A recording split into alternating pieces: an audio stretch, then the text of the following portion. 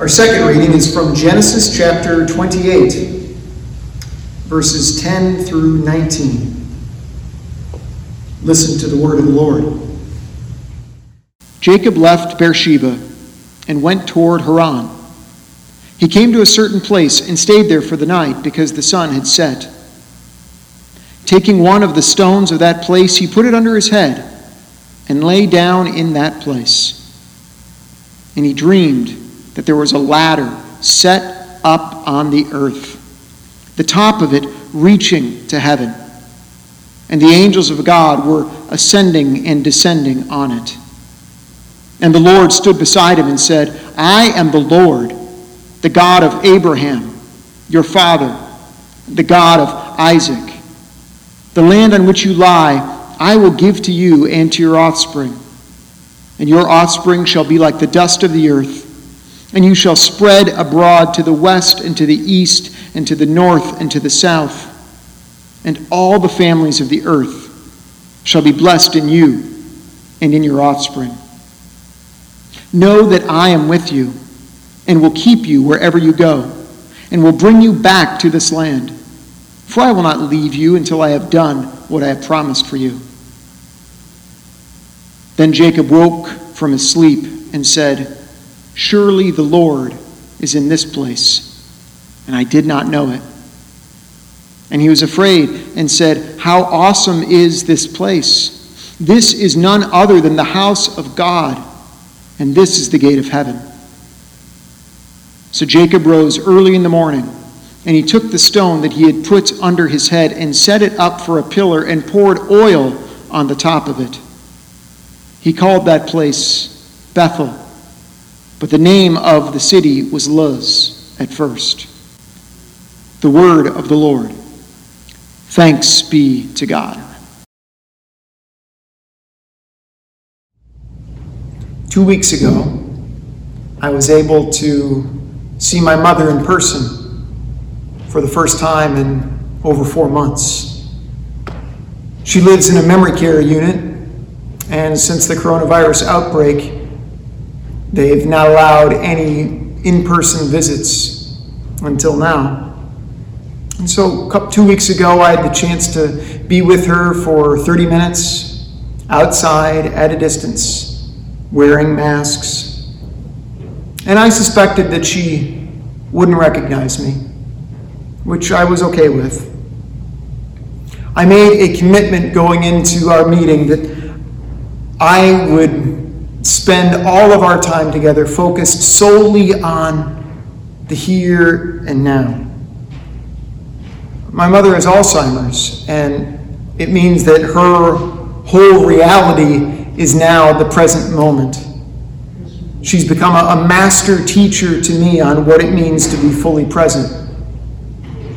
And so when we're together, we don't talk about memories of things gone by. She can't remember them. We don't talk about people who aren't with us because if they're not present, she can't talk about them. We don't talk about what her day has been like to this point because even if she could remember, she can't verbalize it. If it doesn't relate to the present moment, I was committed that we would not talk about it. And as it turns out, staying attuned to the present moment is a really difficult thing to do. Left to itself, my mind will go any number of places other than what's going on right here and now. But if I can somehow manage to follow my mother, to let her lead me and teach me, if I can just manage to stay attuned to right here and now, then she leads me into the very presence of God. Jacob finds himself a fugitive this week. Last week we saw that he traded a bowl of red lentils for his older brother Esau's birthright. And since that time, Jacob and his mother Rebekah schemed together to deceive the elderly Isaac, that Isaac might mistakenly give a blessing to Jacob instead of to Esau. It's a memorable story, and it's a heartbreaking one as well. When Esau finds out what has happened, he cries aloud, weeps bitterly, and pleads with his father to give him a blessing as well. Having been swindled by his brother twice, Esau then vows to kill Jacob. And Jacob decides, I better get out of Dodge. And that's where we find him today. On his way to his uncle's home in Haran, Jacob finds himself in the middle of nowhere, a fugitive of his brother's wrath, wandering through the wilderness. He decides to make camp in nowhere special. He cozies up with a rock for his pillow. Sounds comfy. And while he's sleeping, something happens. Now, Jacob isn't looking for God. In fact, to this point in the story, he hasn't spoken to or about God at all. And yet, here in this moment of profound vulnerability, God comes and meets Jacob in a dream. Throughout the scriptures, God meets people in their dreams. I've told you before that my therapist once told me that our dreams never lie to us. For thousands of years, faithful people have found that their dreams speak to them truths that their waking minds won't allow. And in his dream, Jacob sees a ladder, or what's probably better translated, a stairway to heaven. Where do you think Led Zeppelin got their idea? And on this stairway, Jacob sees angels or messengers of God going up and down.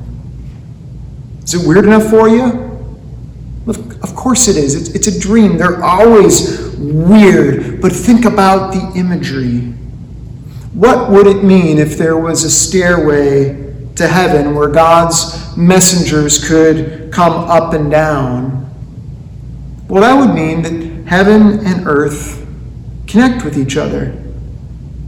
Heaven is God's space. It's sacred space, holy space. And in Jacob's dream, he sees that space connects with earth.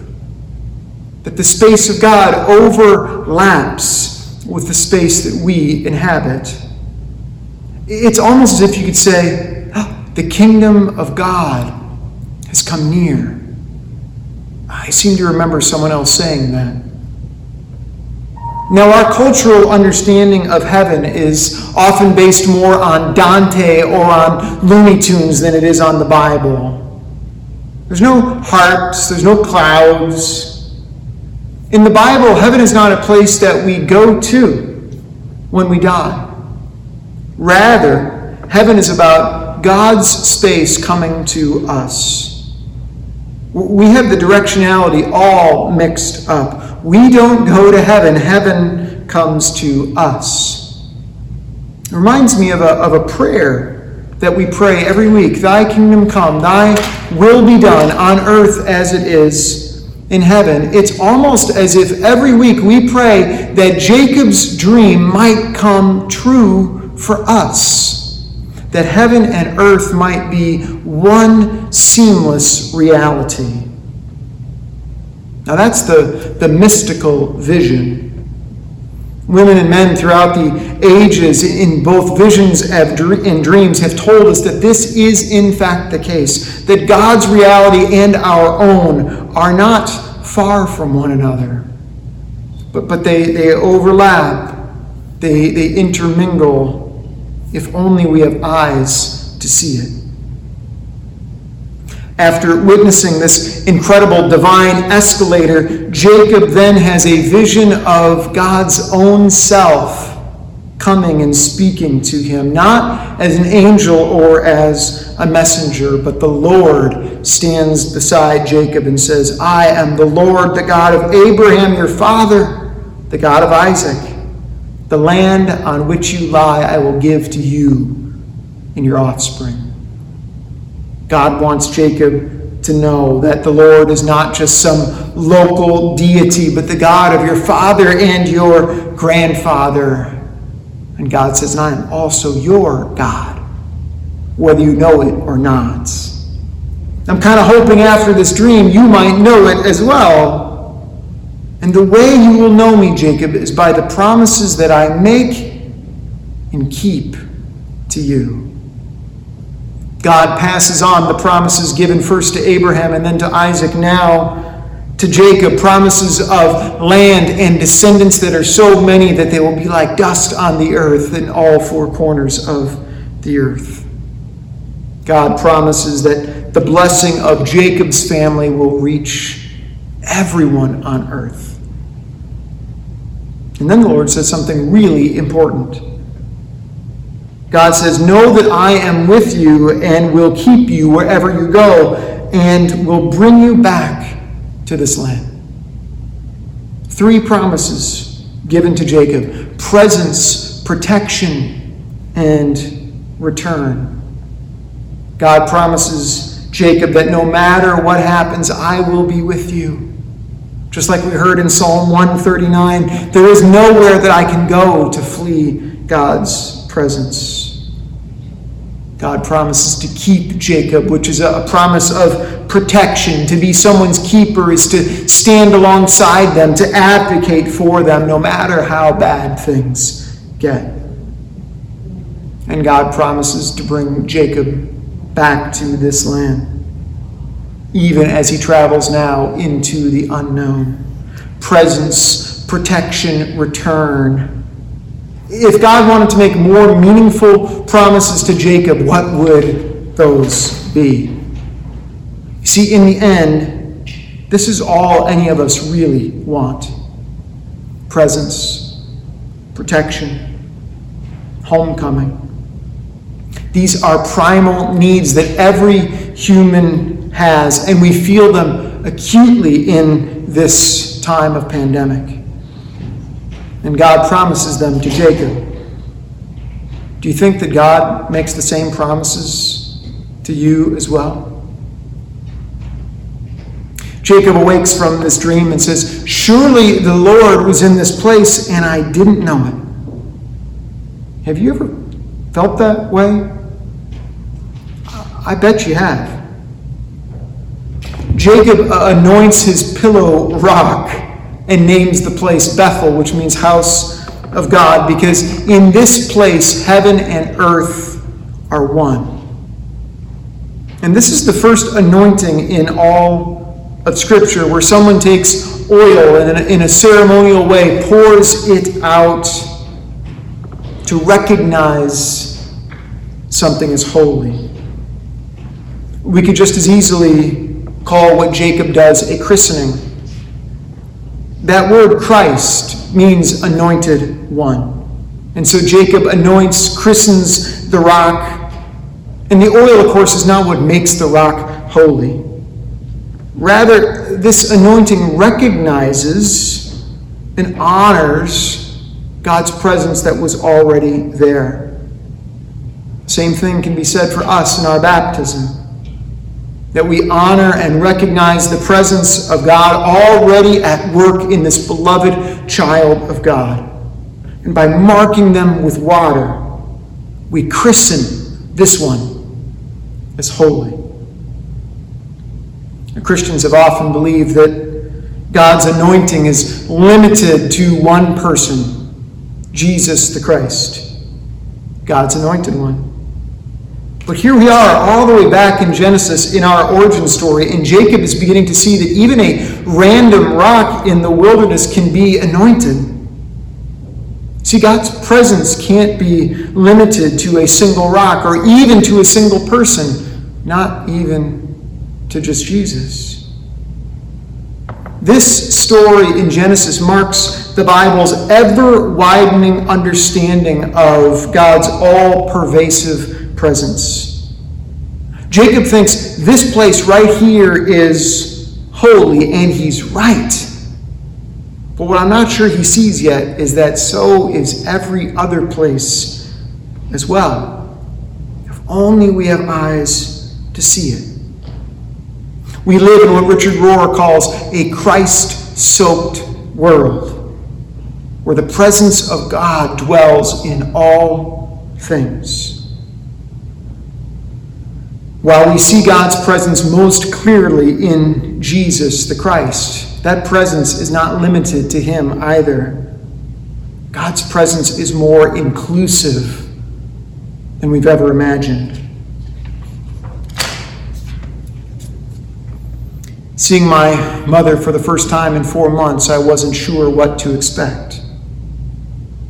But when she came out of the door with her mask on, as she shuffled her feet across the pavement and made her way toward me, I was overwhelmed with something that I didn't expect. I knew as she walked towards me that I was seeing the very face of God. And in our short time together, I soaked in her presence. I told her how happy I was to be with her. And she agreed.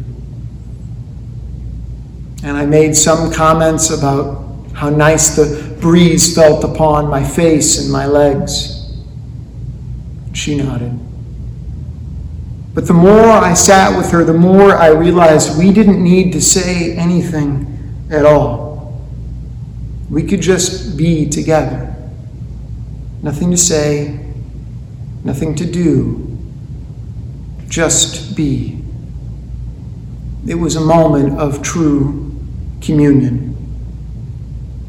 And for the briefest of times, heaven and earth were one. And at that time, we were home. Jacob's ladder is all around us, for we live in a Christ-soaked world. And God is present to us in the present moment, keeping us and bringing us home to the here and the now. Surely the presence of the Lord is in this place, and I didn't know it. Amen.